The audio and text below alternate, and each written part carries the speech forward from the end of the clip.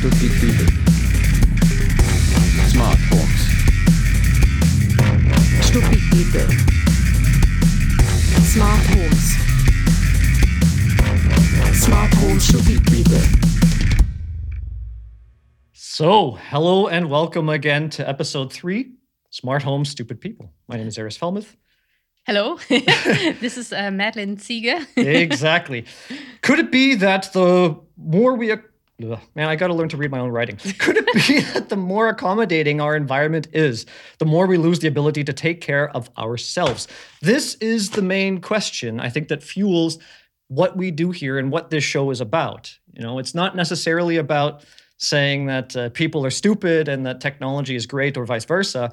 It's about looking really at the way that we interact with our environment, i.e. the technology that we have now brought into our lives over the past years leading up to the present, and what's it doing for us? How does that affect us, and so on and so forth. So I'd like to kick things off. Today is about perceptions. Very interesting. I'm actually really excited about this episode. And before we jump into perceptions, I want to kind of give a little bit of a biography. You know, it's kind of relevant, I think, to explain what brought us to where we are now. Because obviously, the way that we perceive our life helps us guide the way that we want to interact with it, and so on and so forth. So why don't you kick it off with a little bit about yourself? I know we did this a little bit in episode 1, but today we're going to get a little bit more into, I guess, the details that are relevant to what this is about. So kick it off, Madeline. Well, especially if it's about perception, I may just start from there. I think when I started studying biology, my perception was more narrow than it is right now. Although I studied all these things, how animals see, how they smell, how they perceive their environment, maybe also through hearing and all the different senses, chemical sense, as I said, the smell. And yeah, these things I learned, but I never really understood what it really means also to my life, that you have to perceive your environment, and you can only do it by being aware and being in the moment and really smelling, hearing, touching, and seeing your environment. So take the time and observe and see what you can perceive from that situation, which means being conscious, I would say. And that's a word, I'll just throw it out there, that we might also can discuss later on a little bit.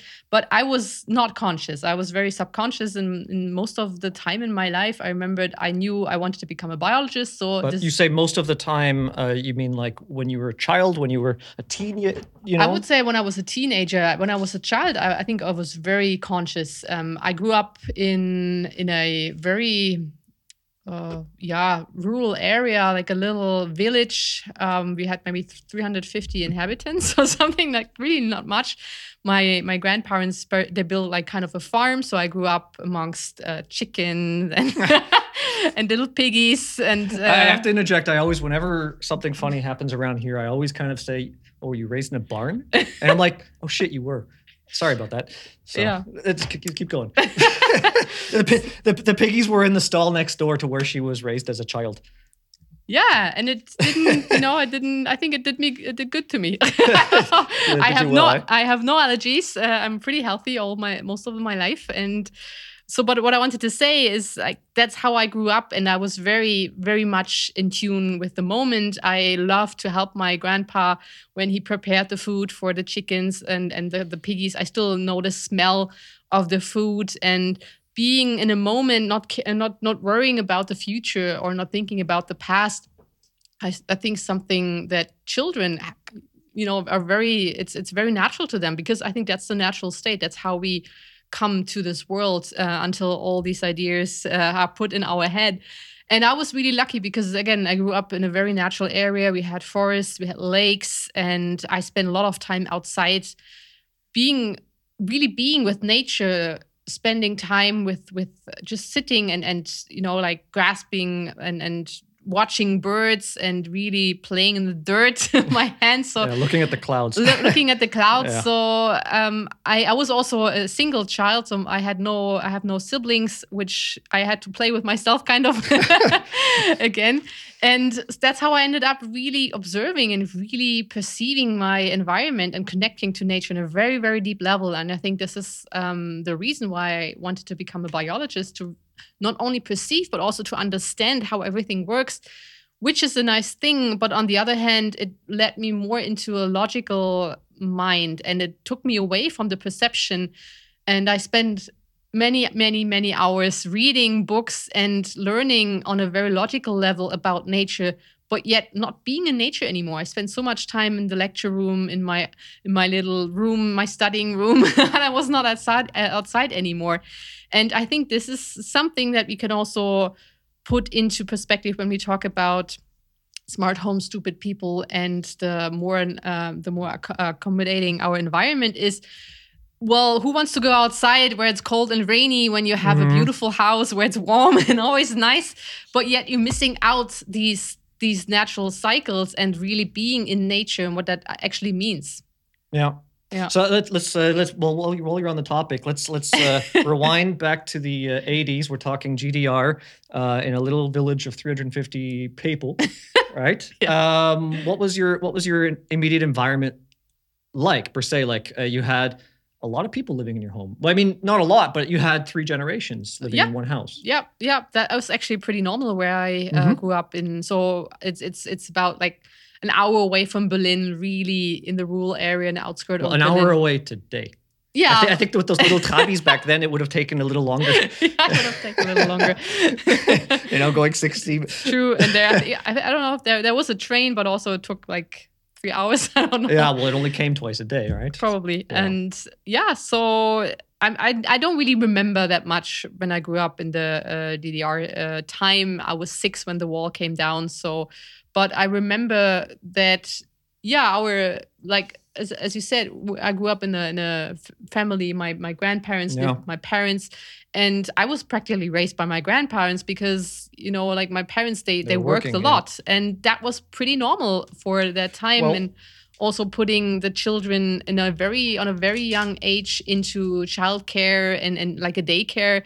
It was called Krippe, like cradle, even for the really, really young babies. And Yeah, that's actually a very normal thing, and I didn't really realize that it has kind of always been that way, at least for quite some time here in Germany, that parents give up their kids with diapers pretty much within the first year or so to the caregivers, whether it be an official daycare or actually, I mean, nowadays it's all official daycare.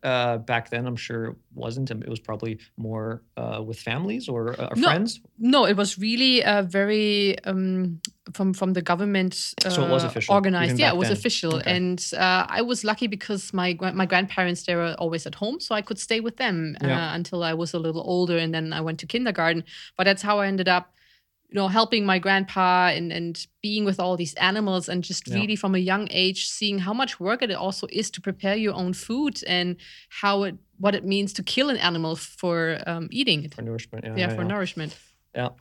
All right. Well, the reason why I also wanted to kind of put perspective or put light onto the 80s for you, because we're talking about a very different world. We're talking about a world that's very forgotten, to a large degree. I think that most of the Western world doesn't really understand what it's like, what it means to be East German. And, a big thing specifically being here in Brandenburg, the war, obviously the Second World War, when that ended, the turmoil that it created upon the people here is, I mean, it's not really fathomable, I think, for the average Westerner to understand what type of dramas are maintained by these people even to today.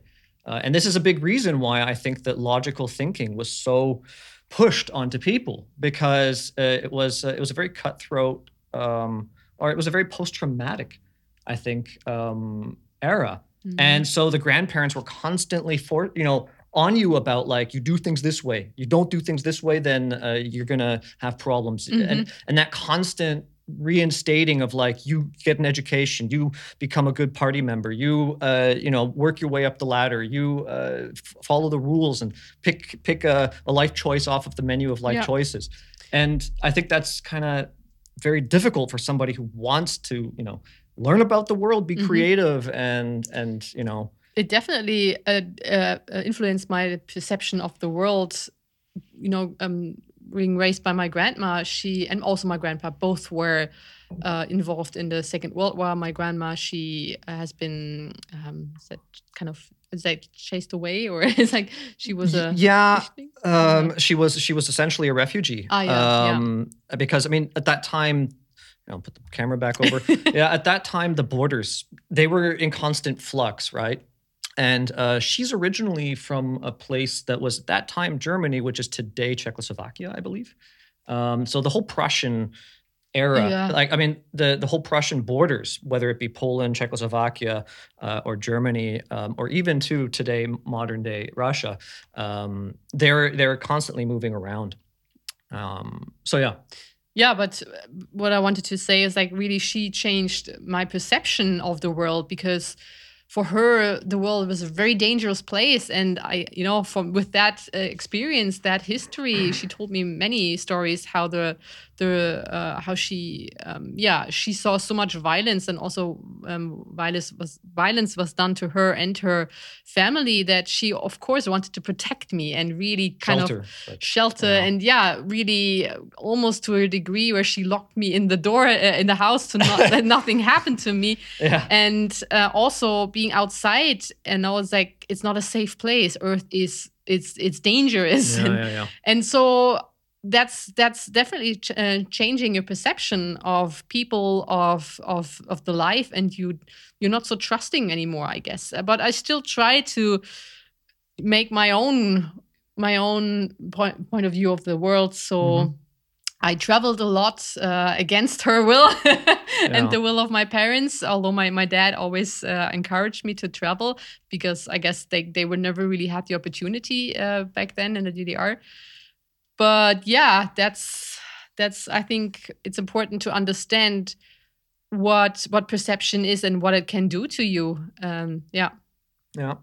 So I guess we can fast forward now a decade or so, and we can start to say that you did the academic thing. You got good notes. You went to university, and then you started becoming interested in studying abroad. Obviously, at that time, Potsdam and Berlin were very different worlds. And I'll tell you guys, I first came to Berlin in 2007, and it was another planet. And that Berlin is no longer here. So for any of you guys that heard of all the great stories of what Berlin was like a decade ago, or even 7 years or 5 years ago, it's pretty much like every major metropolitan today. Yeah, changed. But it was such a fascinating planet, I want to call it, because it really was its own planet. You go there and you're in a different world. So she, from what, obviously I know Madeline very well. So I'm kind of trying to dig a bit of this out of her today in order to come into our topic properly. You started, obviously being a biologist, post-grad, you started going to conferences, you started traveling a bit. And as you mentioned, your parents, when you would say, "Hey, Ma, I'm going to Tasmania."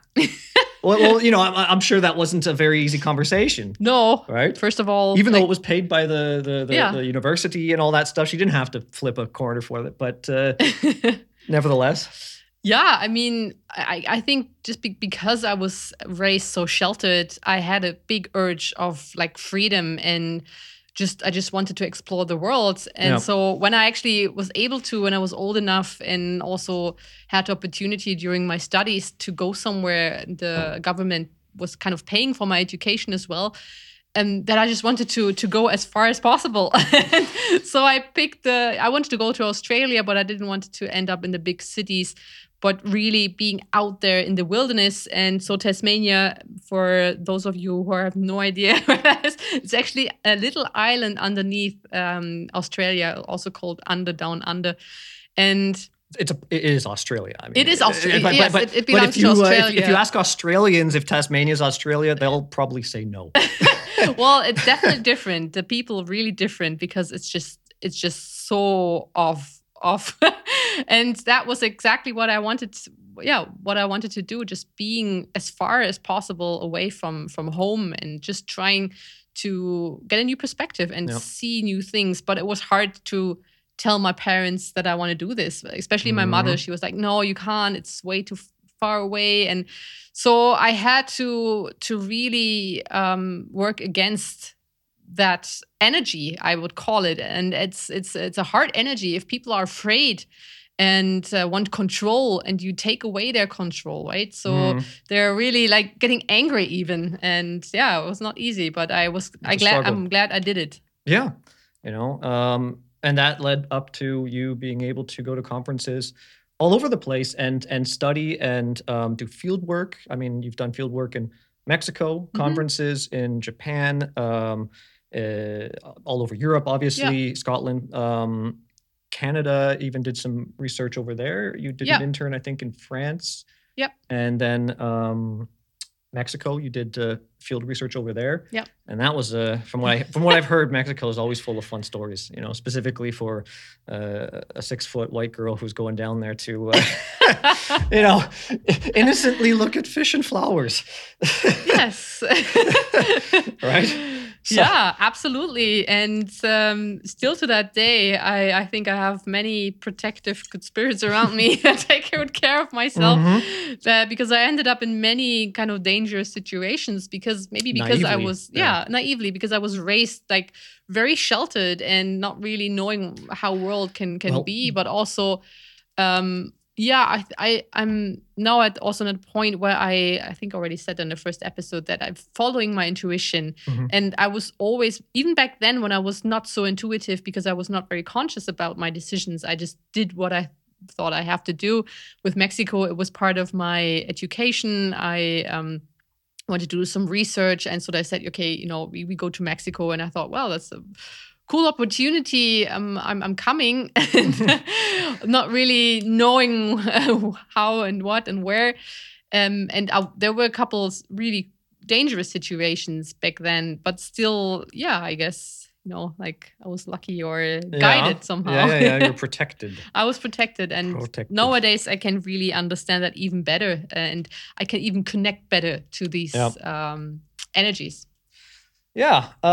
So let's jump into perceptions. Yeah. I think that actually it makes sense because we just went, look at that, 22 minutes still on in the clock. I know. And that's just like a tiny little blip. Little piece. Yeah, of what you have done and what you are. I think it actually works well to now go from Mexico into perceptions because in Mexico you studied a couple fish who have very interesting characteristics. Yeah. And in your first book, do we have a copy here? We don't. Oh, yeah. You know what? We can do. You can have a look on the website. Also, I was thinking I could have actually showed you guys a picture of that cave molly, but maybe we can. They don't know anything about cave molly. Didn't say anything yet. Yeah, well, I can. But all right, let's jump in. What did you study in Mexico? Just do that stuff. So. When I was in Mexico, my PhD back then it was my diploma supervisor. He was working with fish called, it's a group of fish called Poecilidae. There are life-bearing fish, which is kind of unusual because normally fish are very, I would say, not very romantic in their lovemaking. So you have the male and they just put out their semen onto the eggs of the female and she put out the eggs somewhere, in the water. So they don't really have to do anything with each other in order to make offsprings. There's no physical contact needed. No copulation in the human context. Nothing. Yeah. And so, but these fish are different. They actually have an internal insemination and they give birth to live fish. That means they have sex. That means that they have sex. Well, sex, if you understand that, really have that the male sperm needs to go into the female in order to fertilize the egg, if you want to call that sex. Well, the male have schlongs and the females have places to put it. Kind of, yeah. But in that specific fish, it's called the schlong. As you call it, is called a gonopodium, which looks a little bit like it. It's like a tiny little thing attached to the fish. And And so, yeah, he has to put it into her. And so that's the internal insemination. And because of that, they have way more interactions, way more communication going on. And specifically with fish, it's interesting because they live in swarms. It's like a communication network. You have so many senders and receivers of information, a lot of visual information, even chemical information. And so we were interested in how the mating actually really works with these fish, especially how the males pick the females. Like, is there any features they're looking for in a female? Just like like in humans, maybe some prefer the larger ones, the bigger ones, some the smaller ones. And with these fish specifically, we did some tests with a fish tank. And now that I'm telling all these, I have pictures actually. I didn't know you were going to go so deep into the fishies neither. today. You know what? Let's go deep into the fishies next time. Yeah, okay. And let's jump into instead the concept of perception, and what I really want to get into is communication. Yeah, because okay. Well, communication in biology and communication in modern day human life and putting it into context is very fascinating. I was going to talk actually about that because I wanted to say what communication means in this fish swarm. But maybe, just let's start there. So I went to Mexico because of these fish, because they have these communication networks. But now, first, we need to know what is actually communication and why it's interesting to look at it. So you want to, please change that. So here I have a picture. It's actually in my book, Nature's Never Silent, because I had to first understand and also define what is communication in nature.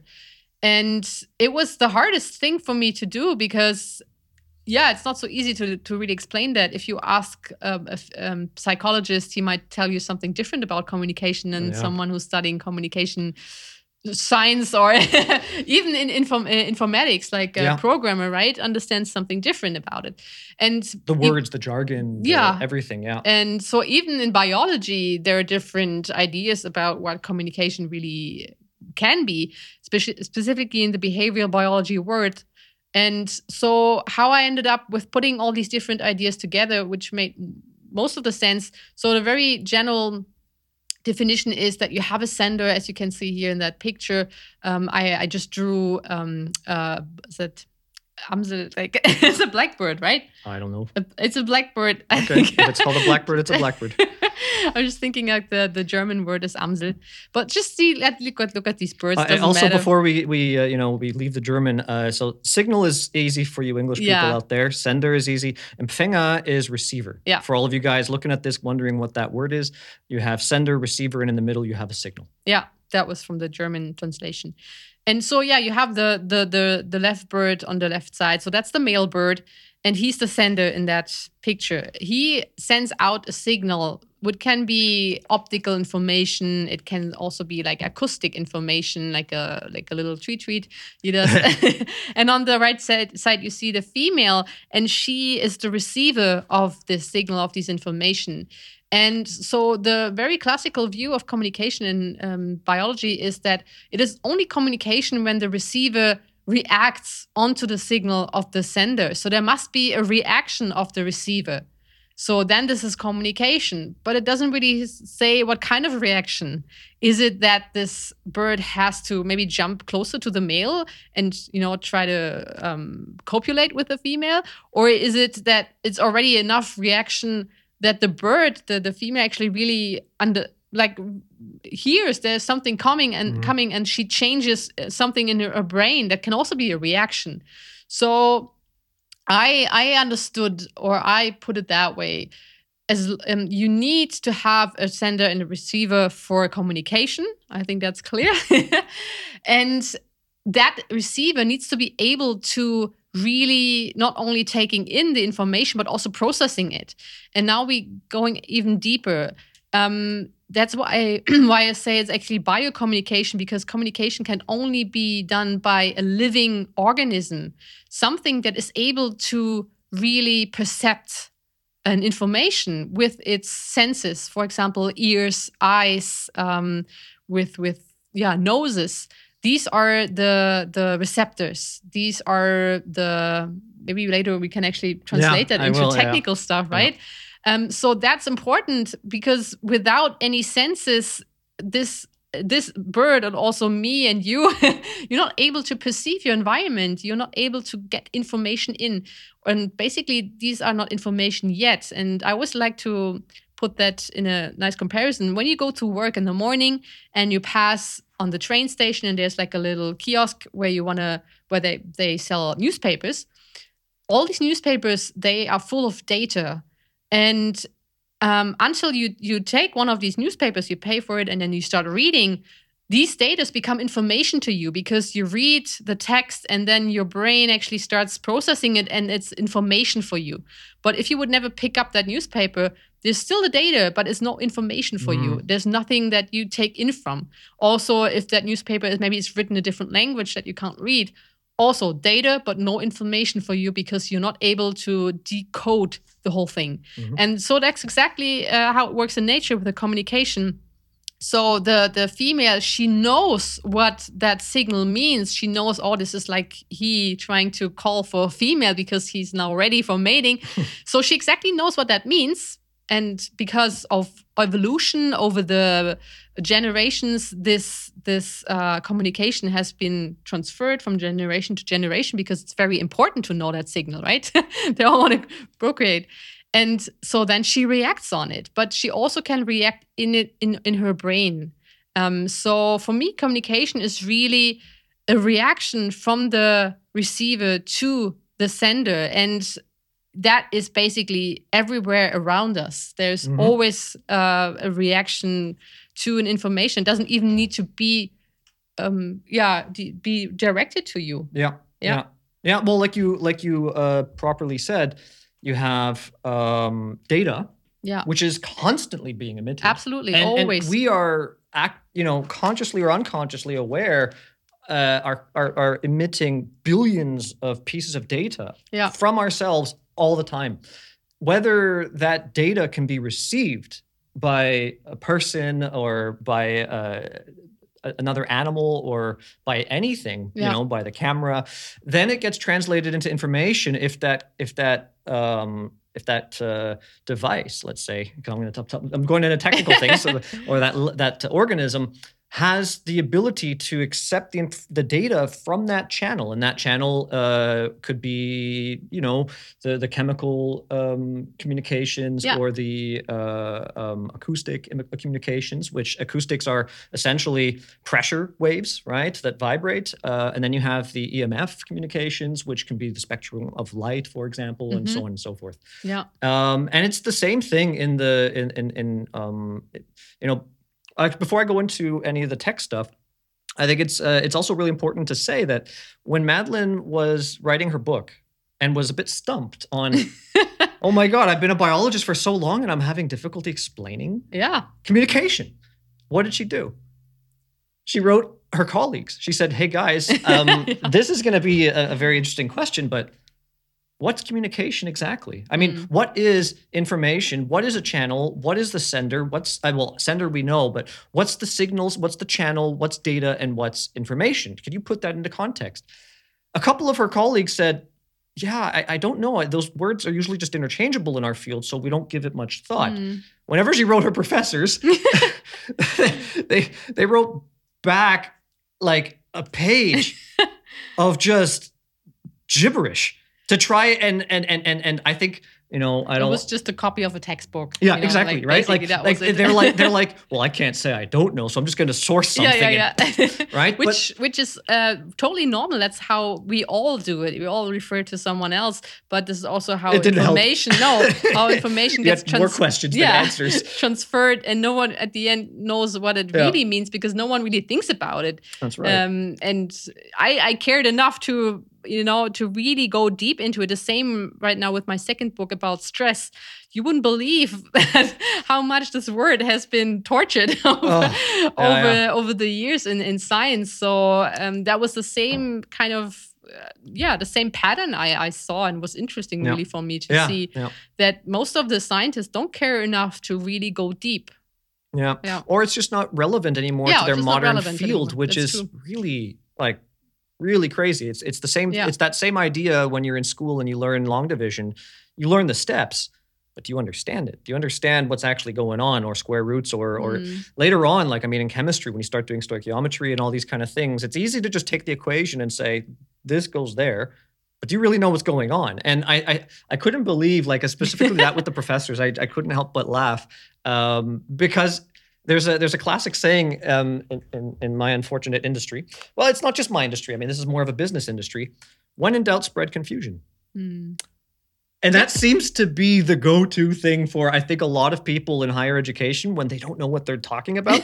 They're like, just spread confusion, and people will assume that, you're all right. They just act like it's so complicated that it's their fault. It's their problem. I even cited it in my second book now, that because I like that so much. And it's true. It's absolutely true, right? So yeah, it's unfortunate, but it is true. And I see that in my industry all the time. No. Like, anyway, so what I wanted to do is that now we have a nice round understanding of what information is, right? As we talked, we have the birds here, we have the data that's being emitted by the sender. We have the receiver, who, let's say, is now matured to age and understands what's happening, right? So the information is being translated, and the information channel in this case will be acoustics, and then, visual, and, maybe they get close to one another, and there are pheromones and chemicals involved as well. So those would be the different channels that are being involved. And the birds who are not of the same species, or not interested, or just don't speak the same dialect. Birds have different dialects and languages. They'll hear the data being sent from the sender, but they won't react on it the same way. I mean, they might react on it in the sense that the hawk might say, "Oh, there's lunch," right? That's information for him now, right? So that data that he sent out doesn't also necessarily mean that that can only be deciphered and decoded into one potential piece of information. It's many. It's actually called eavesdropping in the behavioral biology world. It's the same in English. Eavesdropping is eavesdropping, exactly. But spying. Good old East German. But maybe on that point, I can actually refer back to Mexico, why I was interested in that communication network of the fish, and then I'll go to the perception thing again. Is that when you have a fish swarm, then obviously you have a lot of senders, you have a lot of receivers, and then you have that eavesdropping. And so one question was back then that to see how males actually pick out the females when they are observed by other males, and it has a little bit to do with misleading and misconception. Is that the right one? I think misleading is actually true. How to mislead the other males so that they can get the prize. Kind of. And again, I don't want to go into the detail of that one. We might just pick that for another episode. All right. But these fish in Mexico, they're interesting because they live in different environments. So some of them live in areas where there's still light and there's very sulfuric water because there are a lot of sulfur caves there. And then the same species kind of also lives close by in the cave where there's no light anymore. And you also have the sulfur water. It's just difference between the light and the dark, but the species is the same. But over the generations, there actually has become like a reproductive barrier between these two different fish. So one is called the cave molly. So that was the one living in the cave. And then you have the normal molly, who is actually living outside of the cave. And they are beautifully colored. And the ones in the cave look like ghosts. They lost their pigmentation. Their eyes are reduced. And so I think that is a very nice example of explaining the saying, you lose what you don't use. In terms of perception, why would it make any sense to perceive information through light when there is no light? Why would you want to communicate through colors and movements when your receiver won't see anything? It's like, you buy yourself a mobile phone to call someone, but you have no reception. That doesn't make any sense. It's just waste of energy and time and money. And so that's the same in nature.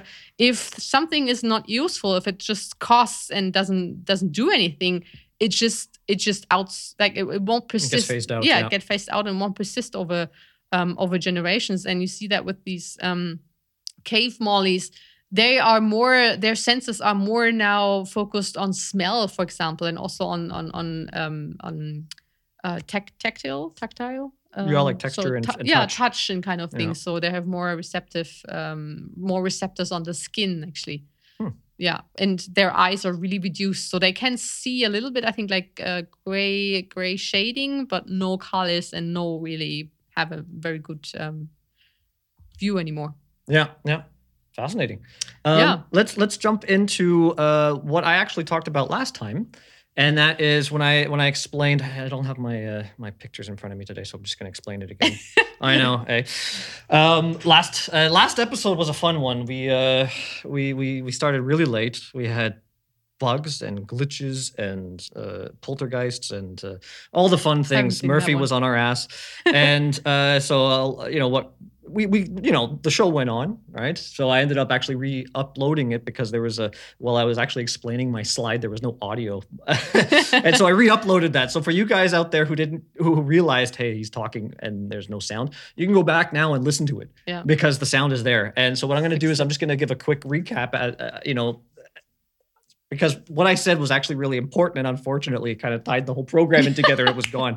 It happens. Yeah. Today we tested everything, so I presume and I hope that we're being heard, and we are live. We're live on Rumble, Rockfin, DLive, and Twitch. DLive and Twitch will see your comments right away. Rockfin and Rumble are going to be a little bit delayed because I have to go over to a different page here and see if anyone's actually, tuning in, because Rumble and Rockfin unfortunately don't integrate their live chats into Restream, which is what we are using in order to simulcast out to multiple platforms at the same time. That being said, leave a comment if you have any questions while Madeline is here and I am here. Post them. Yeah, we'll get to them as in due time. So what I explained last time was the difference between conventional lighting system and the bus lighting system. And the reason why I explain that is because when you talk about the concept of smart homes and building automation and so on and so forth, a lot of people like to think about the Iron Man thing where you just talk into the air and everything happens. and the important thing to understand is there's a basic infrastructure that needs to be created before all these little niceties can be added on.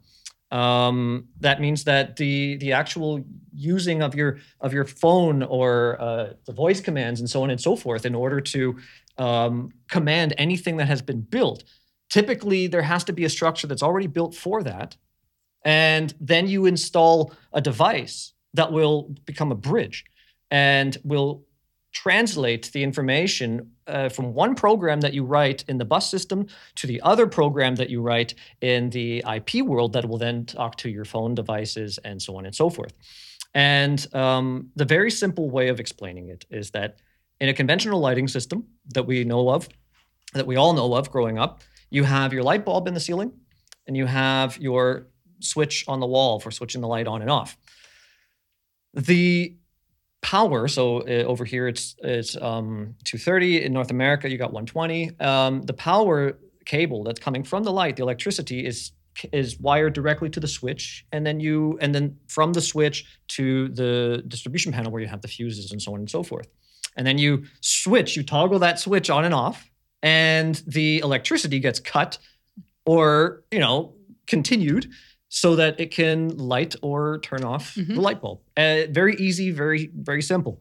But that also means that the entire time you always have 230 or you have high voltage electricity in the wall going to the keypad. That never gets severed, right? The run from the fuse from the distribution panel going to the switches in the wall it's always under high voltage. And in the bus system world, this is the more modern way of doing lighting, and I really like it. I'll tell you, the bus lighting system should really become a standard because it's very stable. The standard we call over here KNX and AIB. It's like 30 years old. It's very simple communication standard, and if you build it properly, it's so robust and it's really reliable. And it'll allow you to do a couple things. So the big difference is within the wiring, obviously. You no longer wire the light bulb directly to the switch. You wire the light bulb directly to the distribution panel. Done, right? So the only wires that are under high voltage are going from the lights all the way to the distribution panel. And in the distribution panel, it lands on an actuator. Now, an actuator is pretty much a switch. Like for all you guys that don't know what an actuator and a relay is, the actuator, the technical stuff. Yeah, the actuator. I wonder if I have one here. I can next time. The actuator has multiple channels on it, and each channel is a relay, which is essentially a little switch. Imagine the Invisible Man inside the distribution panel, toggling all the different switches.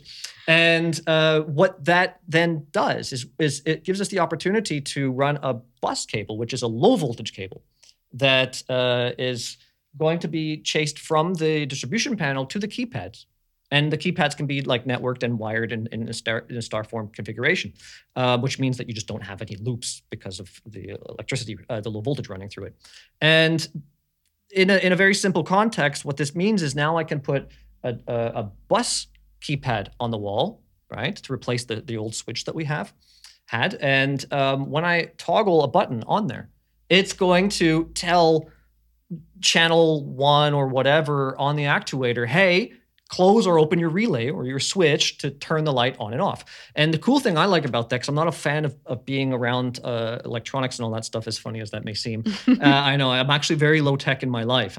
This whole live streaming thing for me, it's fun. I mean, there are a lot of fun things, but the lighting actually just it gets to me. I can only do it in short bursts. So after this, I'm going to go outside and have a drink. It's actually people who are in our house actually probably won't believe that you are a programmer. If they didn't see my truck out front with the logos and then actually see my tech shelf over here, they would never imagine that that's what I upstairs do. We actually have no direct electricity. Well, So we live in an old house that that's under construction. No, I said too much. Yeah, right.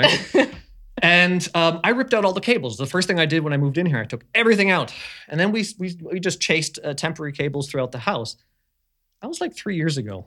And we're still living like this. 4 years, and right? 4 years now. And the worst part is that honestly, it doesn't bother me. No, me neither. Like we it's awful. Like we don't have camping style. Yeah, it's kind of like home ownership and camping and homelessness all at the same time. It's really fun.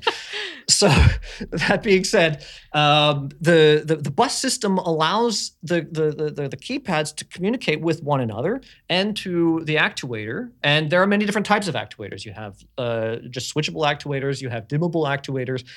You have actuators that are then later on used for heating and blinds and fans and ventilation and all that stuff. Even skylights, opening up the shutters, all that.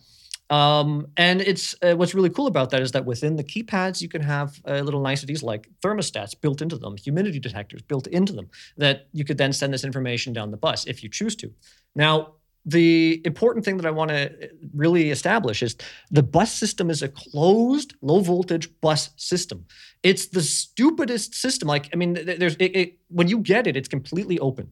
And very similarly to what Madeline was explaining earlier about let me just go back to this, about the birds with the sender, the receiver, and the signal being sent. It is not any different in the sense that one keypad will put a binary signal out into the bus, and it'll be a 0 or a 1 for a light on or off. Every single device in that bus configuration will receive the data, but only the ones that have been told that the address, this Boolean, this binary 1 or 0 is being sent to, only the devices with those addresses will actually interpret that data as information and react upon it. It's the exact same principle, and I really love the bus system because it really is modeled after nature. It's so simple to the point where it's so stable and it's proven the test of time, right? Over and over again, right? I go into buildings sometimes and I see actuators that are 30 years old, and the customer says, "Should I upgrade?" I said, "Are they broken?" Then don't, right? Like unless they're causing problems, or the copper has been corroded or whatever. Like if the mineralization on the contacts are so screwed up that you can't clean them anymore. Until that point, I mean, just if it works, don't change a running system. Don't even touch it if you don't have to. If it's running, just it's great. Yeah. And that being said, this is something I really wanted to touch on, is that the way that we build our systems today they're built within the laws of nature, and a system that's built poorly are usually systems. Yeah, thank you. There are usually systems that are. It's not that they're not built within the laws of nature. It's they're built without taking the laws of nature into consideration, and so they're going to be very chaotic and require a refinement in order for it to become stable. Right, and a good example of that would be I can do something like, when the light is on, send me a feedback. Right, I'd like to know if it's dimmable. Is it on? Is it at 50%? Is it at 20%? Is it 25%? So on and so forth. Now, that information I only really need once, and that's when it happens. So if I say, hey, light bulb, go to 50%, the actuator does it, and then when the light's at 50%, it sends a message back saying, hey, I'm at 50%. Yeah. That way, if you then later on have sliders like on touch panel displays and so on and so forth, they can calibrate themselves to real feedback. Because it's not enough for me to just send the data out and expect that it happens. Yep. Right? That's the important part. Now, that's how relationships end. Now, let's say an improper way of doing this, and I've seen this done. Sometimes it's because the technology that was installed was just not the right technology, or the person doing it was an idiot. I mean, maybe it's a combination of both, right? And sometimes people will say, like, I'm going to push this button because I want that light to go on at 50%. And then I want this button after I push it to constantly tell that light to go on 50%. That way I know it's definitely going to be on at 50%, right? And then, because it's a bus system, you can have, a huge number of telegrams being sent at the same time, faster than the human body can push the button. So some people will be like, I'll make sure that it really gets it, and I want it to be fast. So I'm going to tell it to send that signal every 50 milliseconds, right? And then all of a sudden, you look at the bus traffic, and it's like just this constant, plethora of 50% being sold to that light. And that light's been at 50% a long time ago. And then what happens is, you go to the second room, and that same person who had either the wrong equipment or he was an idiot had programmed the same phenomena into that second room. And so all of a sudden you have multiple senders sending the same information over and over and over and over again, to the point where the bus is overwhelmed. It's full of traffic. Now the receivers can no longer actually decipher the data as information properly because it's overwhelmed. Yeah. And this is a big thing in nature as well, in the sense that what happens to us when our sensors are overwhelmed. Yeah. I just want to say, you can just take that one-to-one into the real world, where some people constantly coming at you and constantly want something from you, constantly ask you if you get it, or and so many people sending you information, and you're not sure, is that actually is that for me? Is that important? Should I answer? What should I do? So I think that's why it's important to understand what communication really is. And also another point is, what is the aim of communication? Why is someone communicating? And I think it's nature. It's beautifully seen that I really dove deep into that when I wrote my book, because there are many different reasons. The first one. The second is not there yet. You still got to keep that in. It's true, yeah. I have to get too used to that. In 4 years, you're going to have 4 books. I mean, that's the way it's going to be. We'll see. But that was something that I wanted to really show in my books, that there are actually always the same kind of topics nature is talking about, whether it's fungi sending information, or bacteria, or it's an animal or plant. It's always about aspects of being alive. For example, reproduction, you have to find a partner, obviously. So how are you going to do this? You try to call, or you try to smell good, or you do a little dance, all these things. But the purpose is clear. You want to have a partner, not only any partner, but the best, right? So the best reproductive partner that you can get.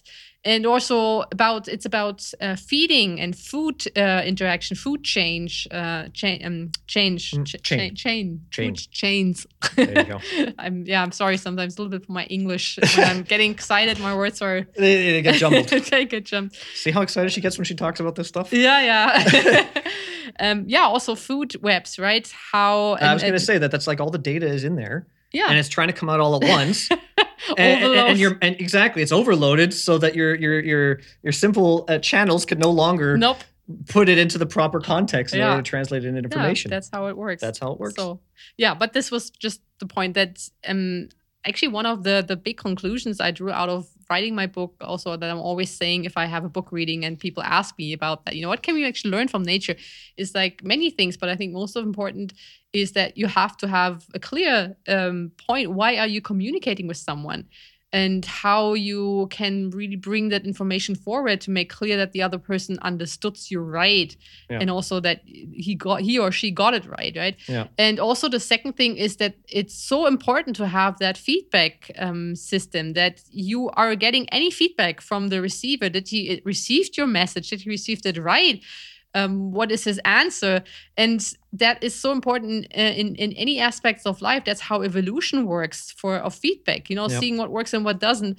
And I think also for us humans out there, if you work creatively, if you're an author or if you're putting out videos, you want to have a feedback of the people listening to you or reading your stuff. Is that something useful for them? Mm-hmm. Does that make any difference in the world? So I think that's the most important thing, that we are open for the feedback and really pick out the informations which are relevant for us in order to become better at communication. Well said. Yeah, well thank you. said. I learned a little bit on the way as well. On my communication. We're constantly learning. Yeah. And I've seen you. She's always just like plowing through books and it's amazing. So before we, the word I'm looking for is turn off for today. There's another word I was looking for, but that works out too. Yeah. Not speaking English. Like it's one of my native languages, and not speaking it natively every day. It's the same thing. The information's there in my head. It's just it doesn't come out properly anymore. And it's hard if you mix it with another language as well. Like it's also fun. Something the English. Yeah. Yeah, that's true. It's fun. So this is Madeline's website. Yeah, looks nice. Before we, I know this episode is definitely going to be more Dr. Madeline Siege oriented. Next time we focus more on your. We'll see. Yeah. I have a great idea for the next upcoming show. I'm not going to tell you guys, but it's coming. Okay. So here we go. Biologist, author, artist. Yeah. The artist part is something you left out a little bit in your little short summary. Yeah. But we mentioned this last time that her website is here. You guys can go and look at it, madelinesiege.com. Yeah. Specifically, guys, go and take a look at the shop. Over here, obviously, these books, if you're within Europe, mainland Europe, I want to call it, then her books can be ordered and delivered and it only costs a couple euros to send it. Meaning that the same price that you'll pay for the book on Amazon, you'll get it from her website and it'll be signed. And when you purchase the book through the website, you can even ask Madeline to sign it to somebody else or write a nice message or so on. Yeah, but I have to mention these ones are only the German ones. I still have like 3 or 4 English left. But with them, I actually think you have to go to a international distributor for get the English version. But yeah, the German, the hardcover and the paperback, right? So yeah, that's what's on the website now. We can update that. We got to get the last couple English ones on there too for you guys. Yeah, 3 are left. 3 are left. So if any of you guys actually want one of these books, write Madeline an email. Yes. Go check out the website, and then if you want to contact her, you can either use this funky little pop-up thing, or you can go to where's your contact? Buchungsbestellung, Konto. Oh, like basically if you go onto the button or if you go down, I think there's like also a contact. No, it's not. We got to update your website. This is nice on the spot. But yeah, there's like you always have the contact button. So I think that's why I decided no more information. Put a contact in there anyway. Too many signals. Yeah. Too many information. All right. Well, I'm going to put it back in there, but nevertheless, down here you can write her an email and she'll get it right away from the website. Boom. Done. That was a nice episode. Yeah, I liked it too. All right, guys. Good. If you liked it, let us know. Write us a message. That was Madeline's website. I also wanted to take a quick second to talk about one of mine. Biomusic Productions is one of my oldest companies that I've been running for a long time now, and it's kind of a go-to place for a couple things that I'm up to. I got my Levels of Absurdity videocast podcast on here as well. Here you can find some of my music. my music I put out free into the world. So if you would like to know more, if you've seen Starship Troopers, you'll know what that refers to. Here you got the music videos, and you can just scroll down to get the album. Yep. You can contact or book, right? Booking depending within context. And click here to get the album. Download MP3 WAV file. Done. So fuck Bandcamp, fuck all those other guys. Just go to the website and get it. It's for free. Yeah. No problem. And if you have iPhones, I wrote it down actually really nicely here. iPhones do not support direct downloading of music. iPhone users will have to use a computer to download the album. Yeah. Your iPhone isn't broken. It was designed that way. Very important to understand that. Good. So there we go. That's that. So write me a message, write Madeline a message. If you guys have any show ideas, let us know. Until then, we're going to be live again Sunday at 6. I think last time 8 o'clock got pushed to like 10, and it was too much. Yeah, we went out. Yeah, so we're gonna try and do Sunday at 6 and Wednesday at 8. Yeah. I don't see anybody writing in right now. Probably because it's a new video cast, but it could also be the fact that 8 p.m. for us is like 2 p.m. East Coast, or it still might be middle of the day or morning for you guys. The cat's meowing and wants food. So till next time, till Sunday. Yeah. There we go. We gotta go. Talk to you guys later. Bye bye. Bye bye.